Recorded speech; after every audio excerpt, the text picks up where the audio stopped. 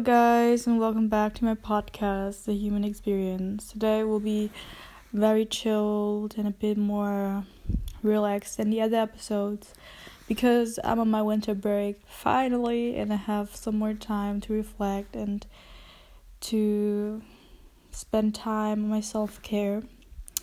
And the last couple of weeks or days, I read a lot of books about inner healing, about inner child work, about how you can communicate with your inner child and with your higher self.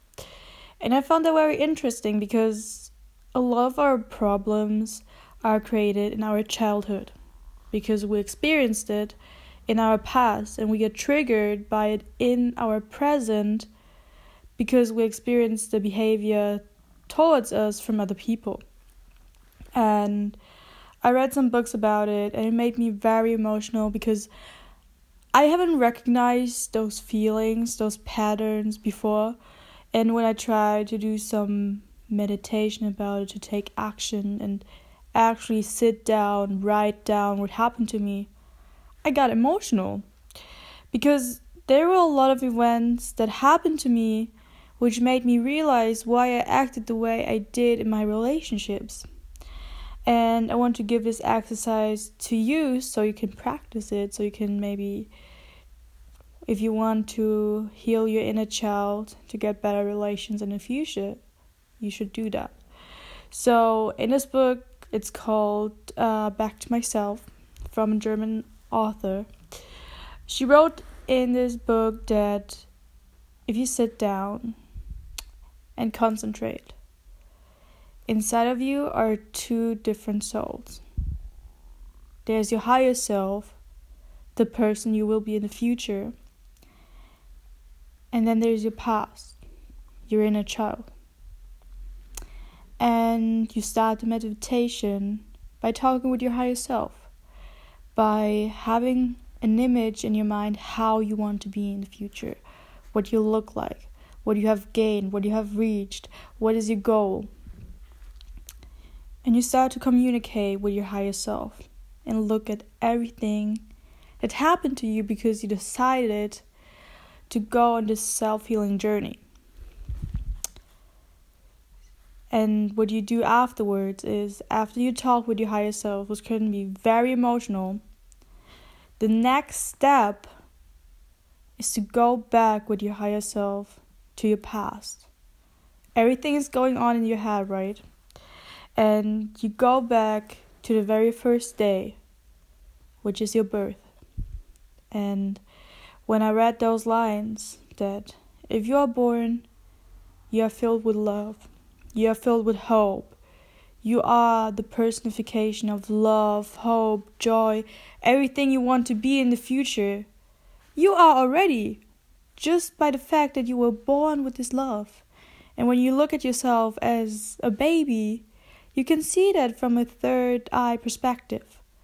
You see yourself as a baby, laughing, crying, getting emotional, just experiencing the world, being naive, being just a child you are. And then, this is the most hurtful part probably,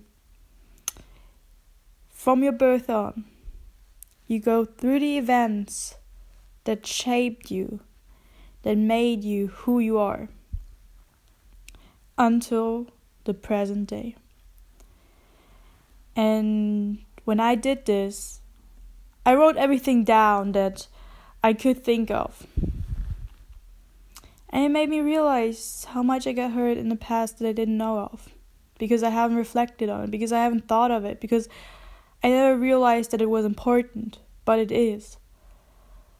For example, this is probably very personal. I grew up in an environment where people are not always there for you. And that's why I value time so much when I'm around people. And I hate it when people don't get me attention and give me the feeling that they don't want to spend time with me. Because I grew up in an environment where people are not always there. And if they are there, I start to value that time more. And that is something that I bring into a relationship without me knowing, because it was already rooted in my behavior. That I need more time than other people, that I need consistent attention and so much more. Because I always thought I needed from other persons because I grew up with that thought. And if you reflect on it, you can heal from it. You can let it go. Another example would be, which was very hurtful, which I will probably go into more detail right now, is racism. It's probably not the most obvious fact to me, because when I grew up I didn't realize it, because there are people who experience racism on a higher level than I do, but still experiencing racism is a traumatic experience, although you don't recognize it because it's indirect, verbally or some other way. And when I wrote the things down that happened to me, for example, my environment, laughing at the way I look, laughing at my family, laughing at our traditions, our behavior, and so much more, until the fact that I actually wanted to change the way I looked, hurted me. It hurted me to write that down, that this was my thought. I remember being so frustrated with the situation I was in, because I didn't realize why people were hating on my family when I was younger, and I brought so much hate back into my home, back into the heart of my family, from my mom, my dad. And when I told them about it, they also got scared. They got sad probably about it, that they hear their child saying, "Oh, I don't want to have this, I don't want to do this, I'm ashamed of it." Realizing that your child goes through something like this is so hurtful, and even when I talk about it now, it gets me so emotional, because it's still a hard topic to talk about. And this made me realize why I don't sometimes like the way I look, why I'm comparing myself to others, and why I want to change my hair color, my skin color sometimes. It's like a very intrusive thought that will poison you from the inside. And when I wrote it down, I actually started to tear up a bit, because it was so hurtful. And I tried to communicate with my inner child, like, hey, it's okay, it's alright. You grew up with that. And you can't change what happened to you, but you can change the way you react now to it. You need to fall in love with yourself first. And now I'm still practicing to fall in love with my traditions, to fall in love with growing up with two cultures in one environment, where it can be sometimes quite problematic. And it's getting better, but it's still a harmful truth that you have to accept, to let it go. And that's what I meant when it can be very hurtful. You will realize truth about yourself that you thought were normal, that you thought were not really important, and are just normalized also by society sometimes. Although in the end, they're not. They're traumatic experiences you made in your childhood. And the other things that I also wrote down is that I don't like to make mistakes, that I don't like to fail, that I don't like to be below average. And it was something that I had since elementary school, and sometimes I wrote it down, and at some points I didn't know why I think like this, why it happened to me, why I'm the way I am, and I still have to reflect on that and learn from it. But yesterday, for example, when I was walking out in nature, just spending some time outside while the weather was good, I reflected on it, and I was like, I shouldn't be afraid to fail. I shouldn't be afraid to learn from new situations, and I shouldn't have this mindset that if I go into a situation, I will fail. That is probably the the worst mindset you could have. Why should you be afraid to fail? Why you should be afraid to try? Why you should be afraid to learn?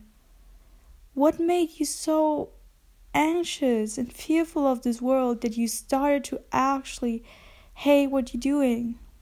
That you actually start to fear living? What made you so anxious? And I still don't know the answer. Because when I was walking yesterday, I was thinking about, why should I hate situations? Why should I fear new situations?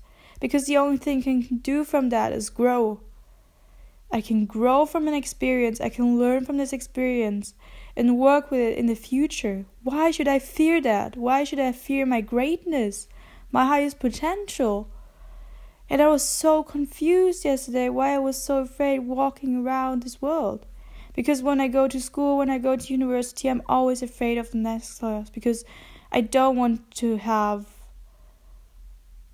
fear while I'm taking a test or while I'm raising my hand to ask a question. Because I don't want to make a mistake.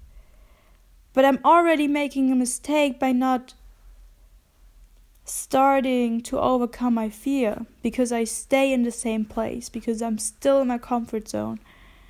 And I try to change that when I go to uni now. That when I go into a class, I'm like, okay, you don't have to be perfect to be in this class. Nobody wants you to be perfect. People want you to learn, people want you to grow, and people want to see that you put effort in. And that's the only task you have. Just learn, grow with it, start to love what you're doing, and keep going in small steps. You don't have to be perfect from the beginning. And still, if you have your, bachelor degree, master degree, PhD, no matter how far you want to go, you still don't need to be perfect. You still can make mistakes and learn from them. It's normal to make mistakes, so why are you not normalizing it? And I've seen it a lot also on social media. People try to be perfect and try to have a certain image of themselves, but that's their comfort zone. That's what keeps them stuck. That's what keeps them in the same place. We have to go out and do things with fear, with our anxiety still talking to us. We need to shut it down and still do it anyway. And when I wrote down all of those things and realized how it shaped me as a human, how it shaped me as a daughter, as a friend, it will shape me probably as a potential mother, how I will raise my own children. And I'm repeating that again, I got very emotional because I want to learn from myself and I want to just let it all go, just be my higher self that I was talking to in my vision, in my imagination. And when we come back to this exercise, if you have everything you wrote down and you reflected on that, you have done probably the biggest step of your journey, because you took action, you did your first step, and now your whole journey can actually begin from healing what you've experienced, to know yourself better, to know your worth, to know your strength, to know your positive advantages, to actually get to your highest self. And that is something that I want to share with you because I care about you, because I believe in you, because I want you to be the best version of yourself, and because I want to share advice how we can heal each other and live in a world that is more positive. Thank you very much for listening.